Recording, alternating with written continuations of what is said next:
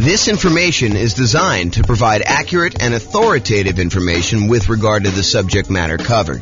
It is offered with the understanding that the presenters are not engaged in rendering legal, accounting, or other professional services. If legal advice or other expert advice is required, the services of a competent professional should be sought. Welcome to the San Antonio Real Estate Investing and Real Estate Financial Planning Podcast.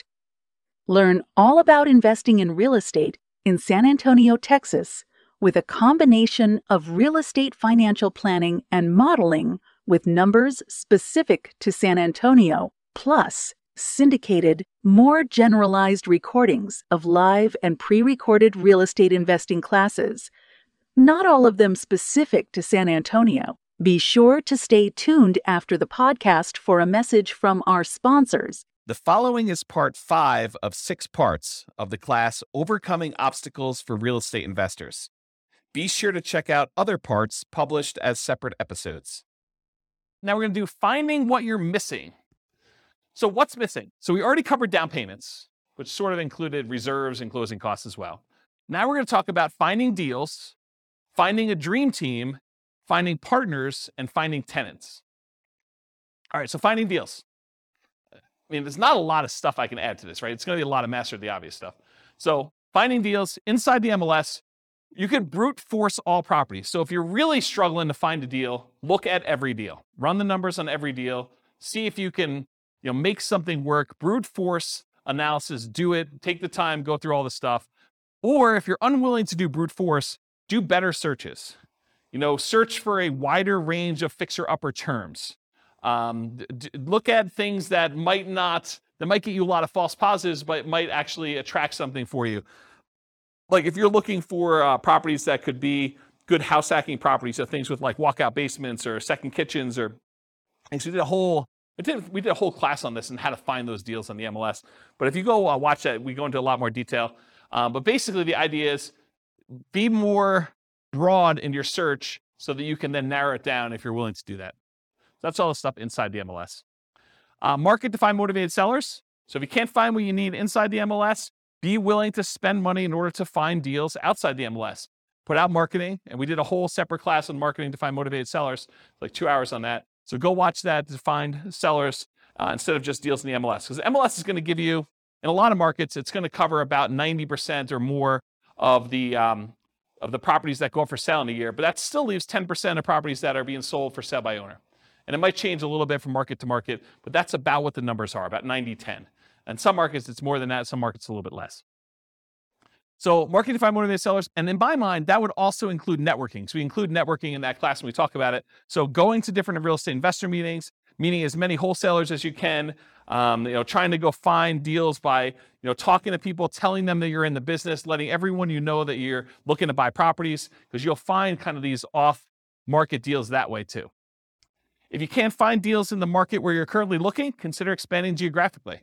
Look, I went and I did a research and I found out all the properties that were bought and resold within a single year time. So that's the possible universe of all the fix and flip deals that happened in my particular marketplace. And there's not enough for me to do as many deals as I want if I had a pretty significant share of that market.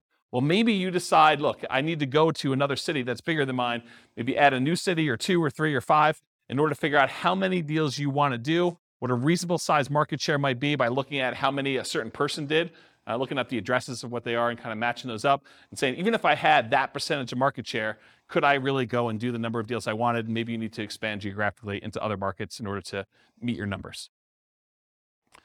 Change your strategy to improve deal quality and quantity. So if you're like, look, I only want to do top fixer-uppers.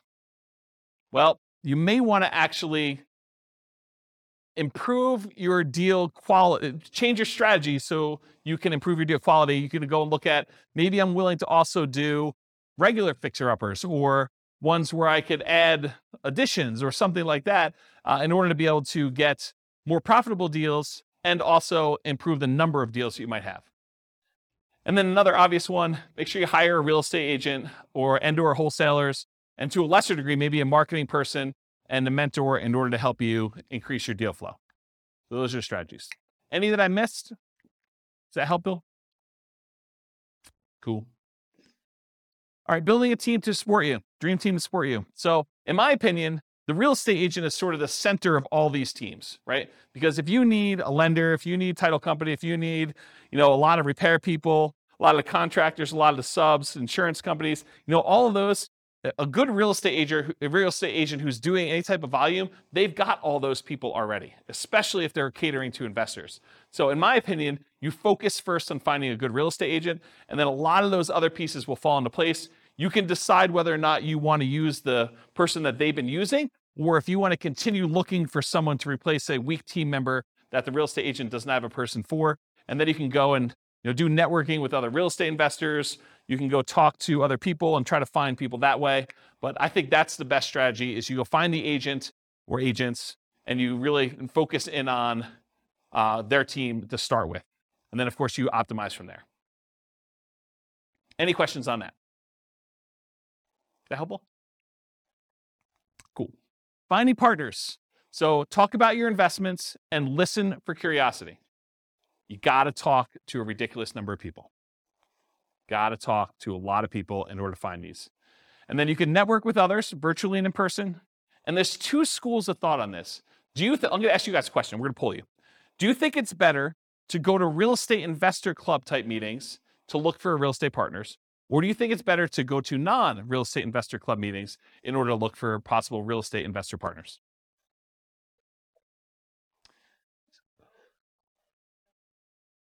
Yeah, so it's really not an either or, but I agree both is probably the best way to do it. The real question is, what I was trying to get at is, do you think it's better to go to an investor meeting where there's a lot of competition, there's probably a lot of people looking for partners in that room, and they're probably pretty knowledgeable about what's involved, and maybe they're thinking, I'll just do some of this myself, and so maybe they have limited capacity to do other partnership deals because they're able to do some deals themselves? Or do you want to go tap a completely unmarketed to set of people that they're not really, they're interested in real estate, but they're not showing up for meetings. They haven't expressed an interest to learn how to do it. They're really sort of like, yeah, I'd be interested in partnering. I don't know what I'm doing, but I got money and I got loans. I don't know. In some ways, I think I'd rather have the second list. Right. Well, but it's, so Rachel says, if you could find the second list. And honestly, it's like everyone else, right? It's church. It's, business. It's like your work. It's like all the people you do. And you just tell them about, my husband and I just went and we flipped this property. We did really great on it. And they're like, that sounds awesome. I wish I could do that. Well, you can, right? I mean, that's how you do it. You say, well, you can, come on over for dinner. We'll talk to you about doing this and maybe you can get involved in our next deal. Okay. But that's the idea. It reminds me, it's probably not exactly the same, but this reminds me of the story of the two shoe salesmen that go to the jungle, right? And they go to the jungle and one of them phones back to the shoe company, yo, send me home, no one has shoes, there's no opportunity here. And then the other guy calls back and says, this is amazing, no one has shoes yet, right? So, I don't know, it's sort of like, which way do you want to do it? And then my final tip about finding partners is sort of a subtle kind of backdoor way. It's marketing to lenders from public record data that have made hard money or private loans. So someone who has loaned money on a real estate deal could be a source for you to partner with, or a source for money if you're looking for money partners. But if you go and you could pull up a list from public record of all the lenders that are not institutional lenders. You could try to find those, compile a list, and then mail them. Okay, so that's another way to do it. Is that helpful? That was the tip of the night. There you go. So a lot of people writing that one down. Any questions on this? Cool. Finding tenants. All right, here's the easy button. Hire a professional property manager. That way you don't have to do it at all. If you're not going to do that, make sure you start 60 to 90 days in advance of the vacancy. That means that your lease must tell the tenant that's living there, you need to tell us 90 days in advance whether you're planning on renewing your lease, and then we're going to renew it at that point, or you're not going to renew your lease and you plan on moving out so that we can start marketing the property. Make sure that your lease allows you to start marketing the property. Make sure you check that you can do this in your marketplace, but make sure that you're allowed to market the property early and that you have the permission in the lease written out so that you can go show the property to prospective tenants while the other tenant is still living there. So unless you have multiple vacancies, realize you're really only looking for one tenant. So you're not trying to find 100 people, you're trying to find one. And not everyone is looking every day. So make sure you have reasonable expectations going into this, that if you put up an ad, you don't get like 50 calls on day one. That's not the end of the world. expect to spend money on marketing. I think a lot of folks, they've gotten a little bit spoiled in a lot of marketplaces where you put up an ad on like Craigslist or Zillow or something like that, and you get 15 phone calls, and you find your tenant within a week. Yeah, I mean, it doesn't always work that way. There are markets where it's softer, where you have a surplus of rentals, and it takes some time to market properties. And sometimes you may need to market it hard and do more than just put up an ad and hope that the phone rings and kind of field phone calls. So expect to spend some money on marketing, maximize the marketing you can do all the stuff you can on the web, do signs at the property, in the yard if you can, like all those different things. Network with other local investors to find out what's working locally.